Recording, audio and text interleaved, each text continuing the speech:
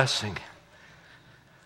We come this morning, a special service, Lord's Supper, and also a time of candlelight service. And I don't want to preach a long time this morning, but I want to do something probably that you may not have ever heard before, but just bear with me. I want us to look in the book of Ruth chapter 2. 47 years I've been preaching Lord's Supper, and my favorite part of the Lord's Supper is to preach the past, what the Lord has done for us, the present, what the Lord is doing for us, and the future, what the Lord will do for us. But this morning, I want to just kind of talk and just kind of talk about sweet communion with the Lord. There's a beautiful picture here in Ruth chapter 2. The Bible says, Boaz said unto her at mealtime, Come thou here, and eat of the bread, and dip thy morsel in the vinegar. And she sat beside the reapers, and he reached her parched corn, and she did eat, and was sufficed, and left. And when she was risen up to glean, Boaz commanded his young men, saying, Let her glean even among the sheaves, and reproach her not. Let her fall also some of the handfuls of purpose for her. Leave them, that she may glean them, and rebuke her not. So she gleaned in the field until evening, and beat out that what she had gleaned, and it was about an ephah of a barley. Father, thank you this morning, how we've been blessed to hear this Christmas story once again, to sing the songs and to hear the music. Lord, we're just thankful to be in this place. Lord, I pray that we could just forget about all the cares of the world for a few moments and just have a little meal time with you this morning. That we'd come here and just sit with you and eat and fellowship and just enjoy the time we have together. We're going to thank you and praise you for what you're going to do in our midst. In Jesus' name, amen. One of my favorite hymns, as I know many of yours is also, was written by Austin Miles. He was reading the 20th chapter of the book of John, and Mary was talking with Jesus in the garden.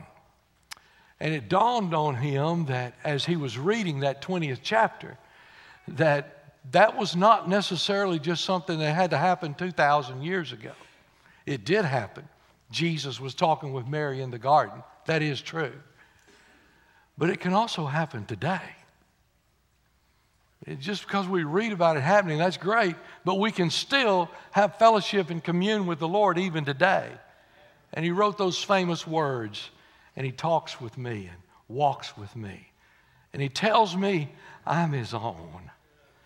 And the joy we share as we tarry there, none other has ever known. We look at the story of Ruth, we see her enjoying sweet communion with Boaz. And she's growing in her knowledge of Boaz, and she's getting closer. She's becoming more acquainted with him, and she's getting closer and closer to him. And that's exactly what Paul expressed in Philippians 3:10. He said, that I may know him, not just the joys of life, but I may know the sufferings of him, that I could really draw close to him. It's becoming acquainted with Christ. As we think about this Lord's Supper this morning, this is a time this morning for us to get acquainted with Jesus. Sweet communion with Jesus. First of all, it's a special privilege to have communion with Jesus.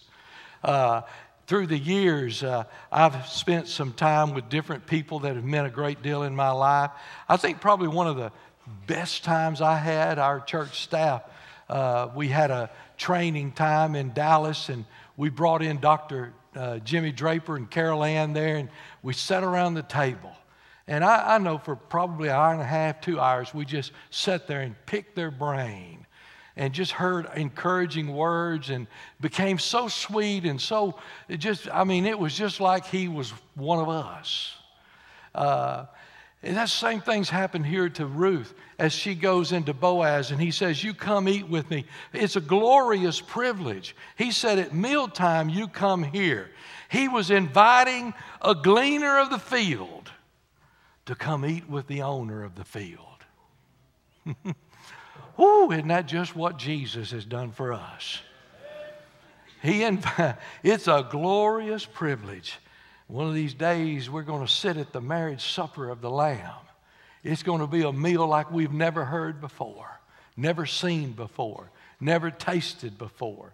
And the owner of this universe has invited us to come and sit with him.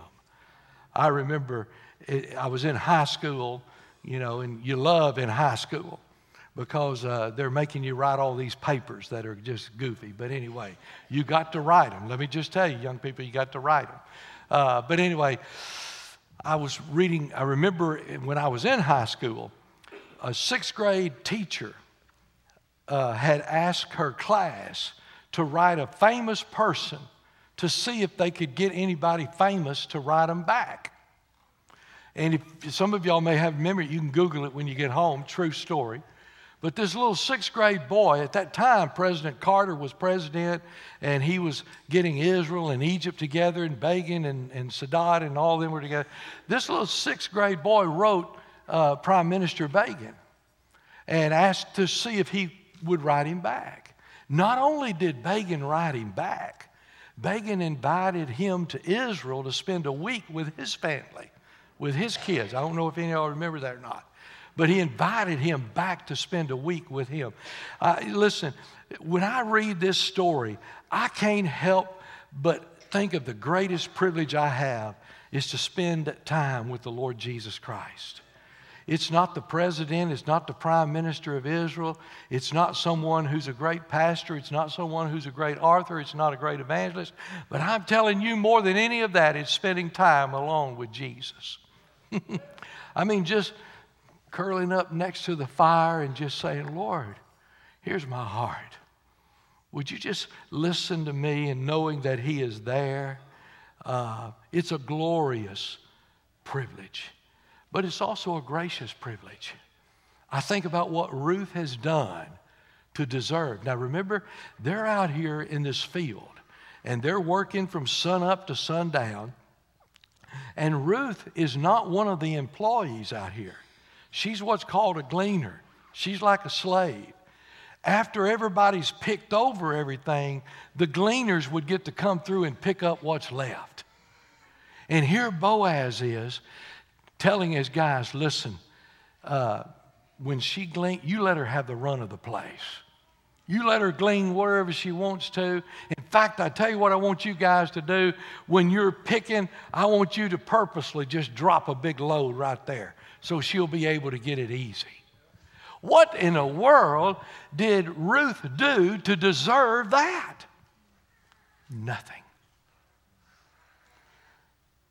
Could I ask you this morning what you've done to deserve your salvation? Nothing.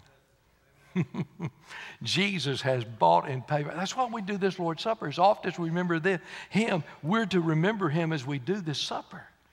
See, if he wasn't born at Christmas, he would not have been crucified.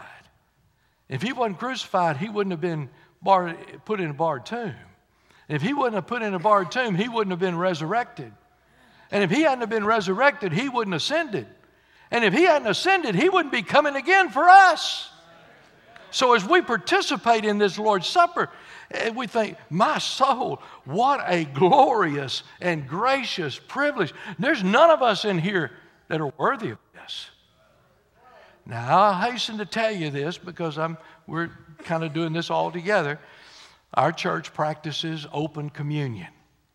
You say, well, I don't believe in that. Well, that's okay. My daddy used to say that's why they make Fords and Chevrolets. You can drive what you want to, all right?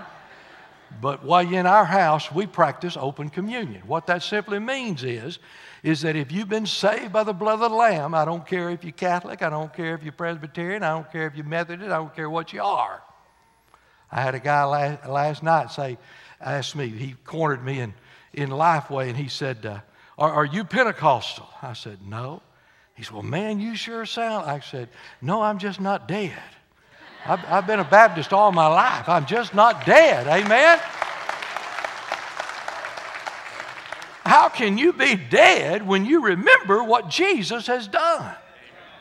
That's what we do with this Lord's Supper. And so we practice open communion. That simply means that if you've been saved by the blood of the Lamb, you don't have to be a member of this church to participate. In fact, we encourage you to participate. We love Christian brothers and sisters. You say, well, we don't agree. My wife and I don't agree on everything. She's still my wife. She's been wrong many times.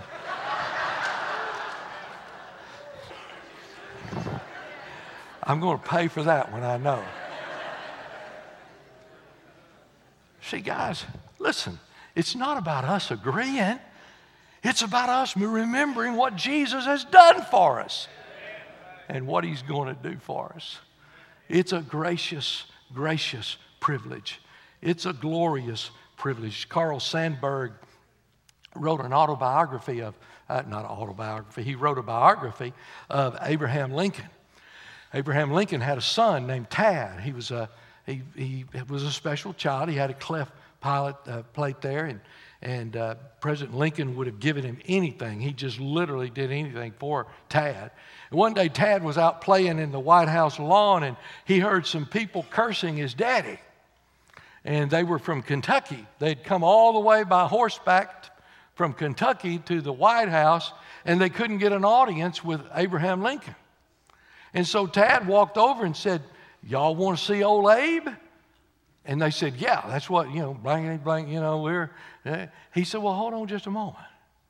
He walked in, he said, Papa, I got some friends out here that want to speak with you.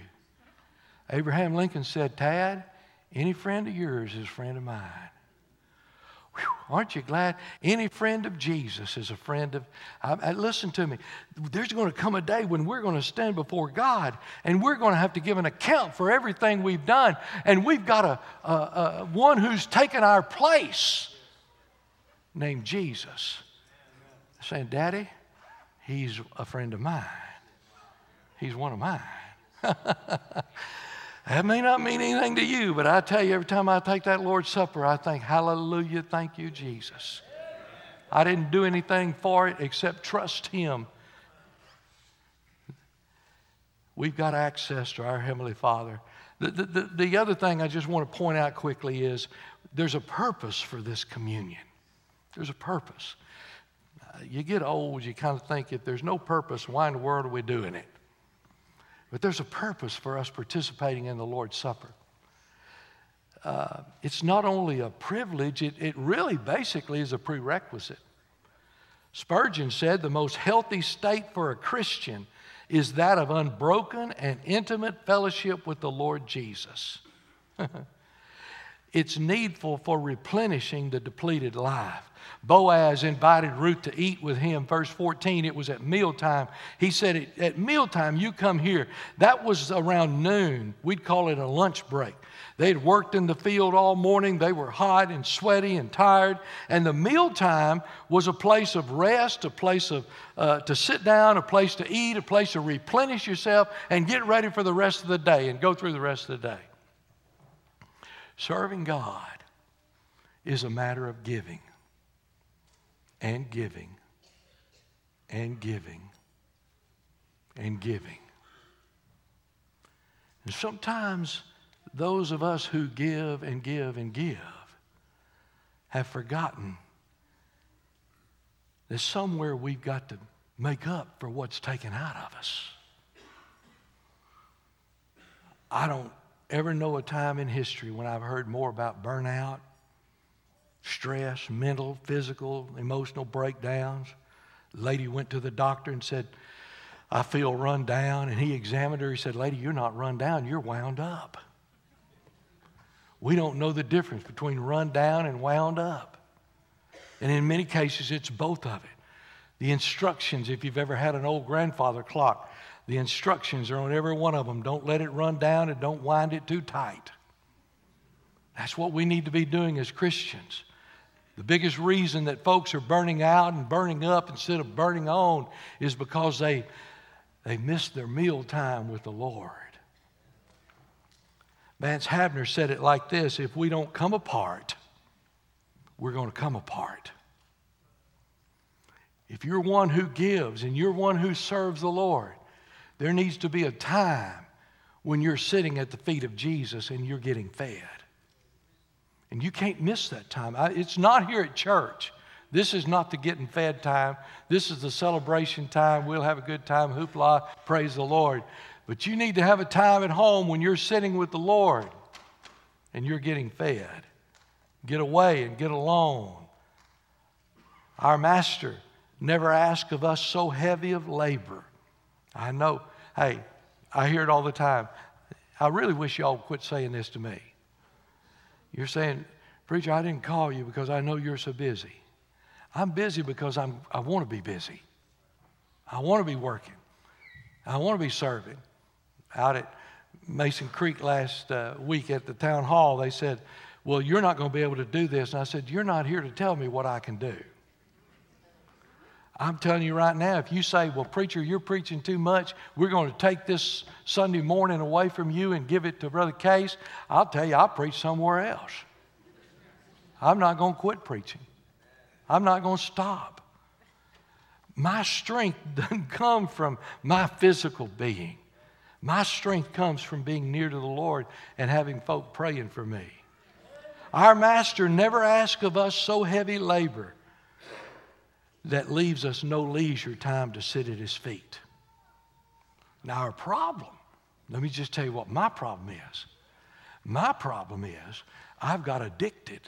I'm an addict. I can go to Celebrate Recovery tomorrow, Denise, and say I am a recovering Hallmark movie addict. Amen? I mean, there's a brand new one on Thursday night, Friday night, and Saturday night. We're not talking about 2016 or 17. We're talking about brand new. Boy, they were good. And I don't have time. No, we may have to give some of that up. We may have to forego some of that. But I'm telling you, you've got time to sit at the feet of Jesus. And when we partake of this Lord's Supper, it reminds us as we examine our lives, I need to do a little bit less talking on the phone and the Facebook and a little more talking with the Lord at the feet of Jesus. It's a replenishing time. Some of you here are worn out. I invite you to come to the table, fellowship, sweet communion with the Lord Jesus Christ. But it's not a time of replenishing, it's a time for receiving divine life. See, some of you are trying to serve the Lord, but you've never been saved. You got to get saved and get your heart right before you serve in the Lord. Or you're going to torque off on somebody. You may torque off even if you're saved, but if you're not saved, you're going to torque off. You don't need to replenish your life. You need to get life. You need to invite Jesus to come in. And before you have an opportunity to partake of this Lord's Supper, you'll have an opportunity to invite Jesus into your life. You say, preacher, I can't partake of the Lord's Supper because I would be doing it unworthily. That's the biggest piece of hogwash advice I've ever seen. You say, well, it's in the Bible. You know what? I was thinking this morning, we need to have a new campaign here to bring common sense back to America. Just some good old common sense. I tell you,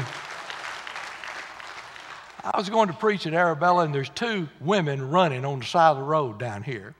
And I praise God. If somebody wants to run, hallelujah. I get winded going to the car after this thing's over with. I'm not going to run down the loop. But I hope y'all are not in here this morning. If you are, let me just give you some common advice. If you're going to run on Loop 281, move over toward the edge of the road. I mean, there's only two of you. You don't need to be hugging the white line there, because some of us old people don't see like we used to see. Now, I didn't have no problem meeting them. I saw them, no problem. But I was coming back, going to Mason Creek, and I met them again. I almost clipped one of them. I'm sorry if you're in here. But see, when that sun's coming down in your eyes and you can't see real good, and you're right up on somebody like just common sense. Just some good old common sense. It's what we need receiving the divine life. You see, he asked Ruth to come eat with him, and he shares his own with her. And he gave her parched corn. You say, what's that important for? Well, there's three phases in the life of Israel here. One of them is in Egypt. Now, in Egypt, they had leeks and onions and garlic. It's all right if you're an Italian. All right? Leeks, onions, and garlic. Now, when they come out of Egypt, they cross the Red Sea, and they became eating manna. That was representative of being saved. But when they crossed the Jordan River into Canaan land, the Bible says the manna ceased, and they began to eat parched corn. So when he's offering her parched corn, what he's saying here is, I want you to come live the victorious life with me. I don't want you living back there. See, we got a lot of folk that did come out of Egypt. They were saved and they got delivered.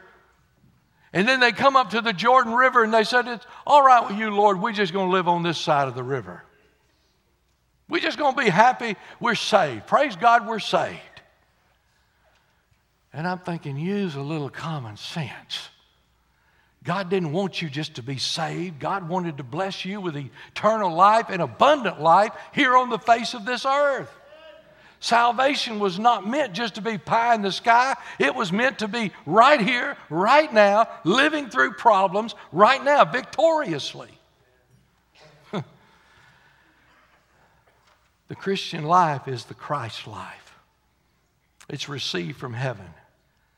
And in fellowship, he gives the parched corn. It's replenishing, it's receiving. Let me give you the last one and I'll be through.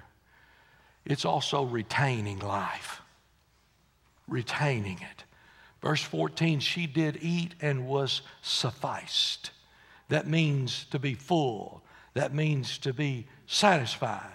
Putting it in another East Texas way, she didn't have no more weak arms, tired feet, or a growling belly.